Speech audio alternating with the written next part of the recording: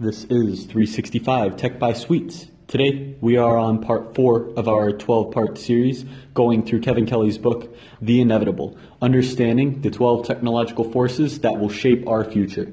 This book was written in 2016 and copyrighted in 2017. So, written within the past 5 years, Kevin is talking about some patterns and some trends that he has spotted throughout his years being the founder of Wired Magazine and how those are going to affect the next couple decades for human civilization. As I already mentioned, today is part 4, screening. We've already covered the first 3 parts, becoming, cognifying, and flowing. So if you missed those, be sure to check them out. Kevin has a lot of good content, and I do my best to try to pull out the main concepts from those sections. So screening. Screening is the concept that we will start putting watchable screens on any flat surface. It includes reading words, but also watching words and reading images. If we step back to ancient times, people in culture revolved around the spoken word. We were people of the words. We conveyed our ancestry and we communicated and we transacted through spoken word. Then, about 500 years ago, orality was overthrown by technology, with Gutenberg's creation of the printing press, creating exact perfect copies at very high speeds and with great stability. We transitioned from people of the word to people of the book. We were able to then communicate incredibly more vast amounts of information and with more variance on the meanings behind them. Creation of the printing press enabled more jobs to be created that weren't previously available, like journalism and what's another one? Science, the creation of libraries, and even creating legal offices and law. None of these were available before the printing press was created. Today, we've got more than 5 billion digital screens which illuminate our daily lives. Display manufacturers are going to be cranking out over 3.8 billion new additional screens per year. That is one new screen each year for every human on Earth. Congratulations. Go ahead and get your upgrade. Just kidding, they're not dishing them out like that. We're going to start putting watchable screens on nearly every surface, every flat surface at least. This has created a transformation or an evolution from people of the book to people of the screen. Screen culture is a world of constant flux, of endless sound bites, quick cuts, and half-baked ideas and memes. It's a flow of tweets, headlines, Instagrams, texts, and first impressions, notions that don't stand alone but are massively interlinked to everything else. Screens are not fixed and rigid as books are. They are continuous and flowing. They're able to be collaborated on. You're able to link and receive links and be linked to from other digital sources. Screens fundamentally change the way that ideas are shared and transactions are made and we communicate as a species. People of the book favor solutions by law, while people of the screen favor technology as a solution to all problems. We are in a unique time where society is still in a transition between being people of the book and people of the screen. As a result, we're seeing tension. People are trying to put value both in books and in screens, and this is leading to a lot of dissonance because they are fundamentally different sources of knowledge and different ways to communicate information. Books are the first media that screening is transforming. So first, screening is going to change individual books. Then it's going to alter libraries of books. And then it will modify other movies and videos. And then it will disrupt gaming and education. And finally, it's going to change everything else. So since the traditional shell of the book is vanishing, we're starting to see more electronic forms and fluid forms of books being released and used on a massive scale. It's fair to wonder whether the organization of a book is a fossil.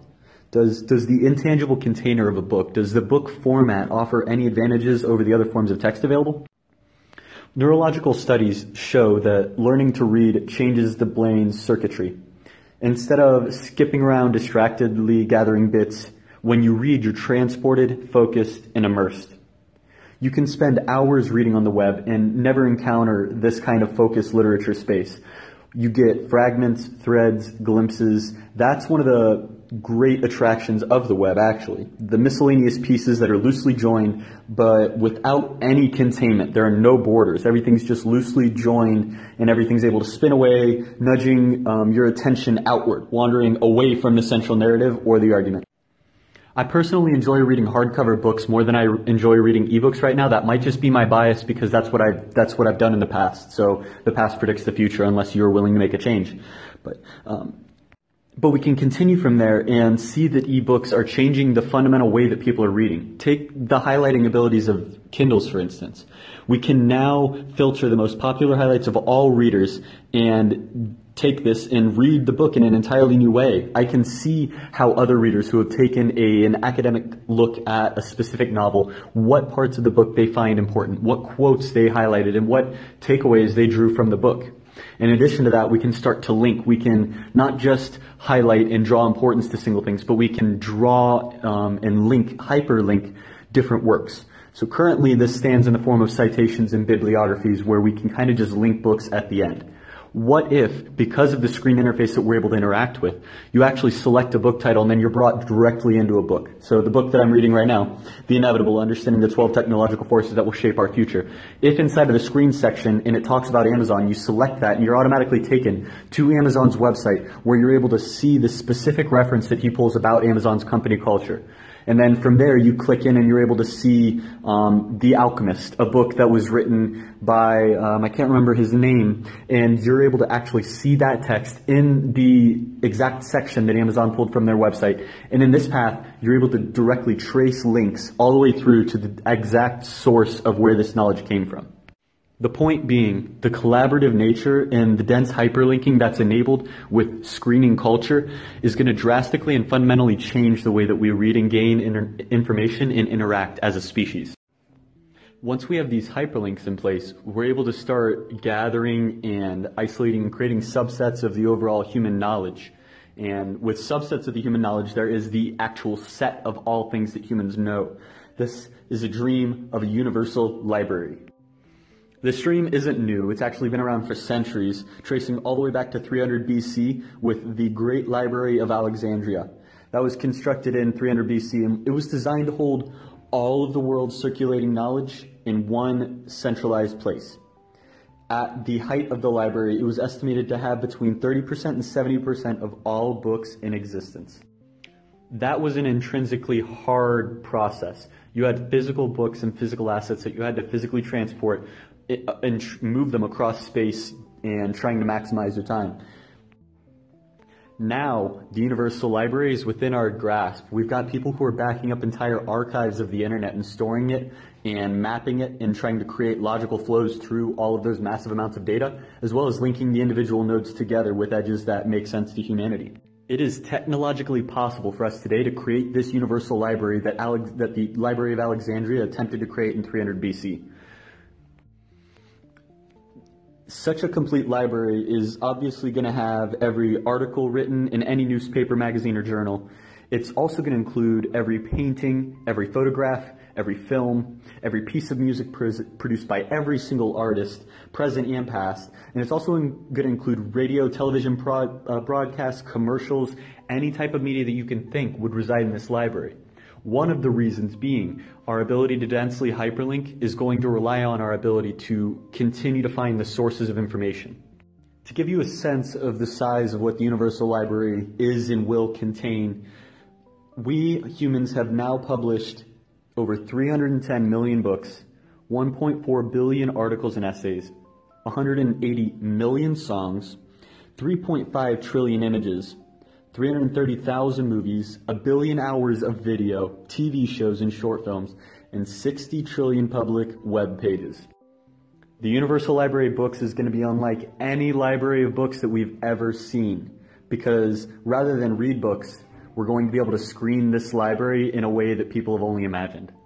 And once a new book has been integrated into this newly expanded library, just by linking it to that library in some way, the text is no longer separate from the text of the library of the other books. It's now actually a part of that ecosystem. A reader will be able to generate a social graph of any idea or a timeline of a concept, or even a map of influence for any notion that's contained within the Universal Library.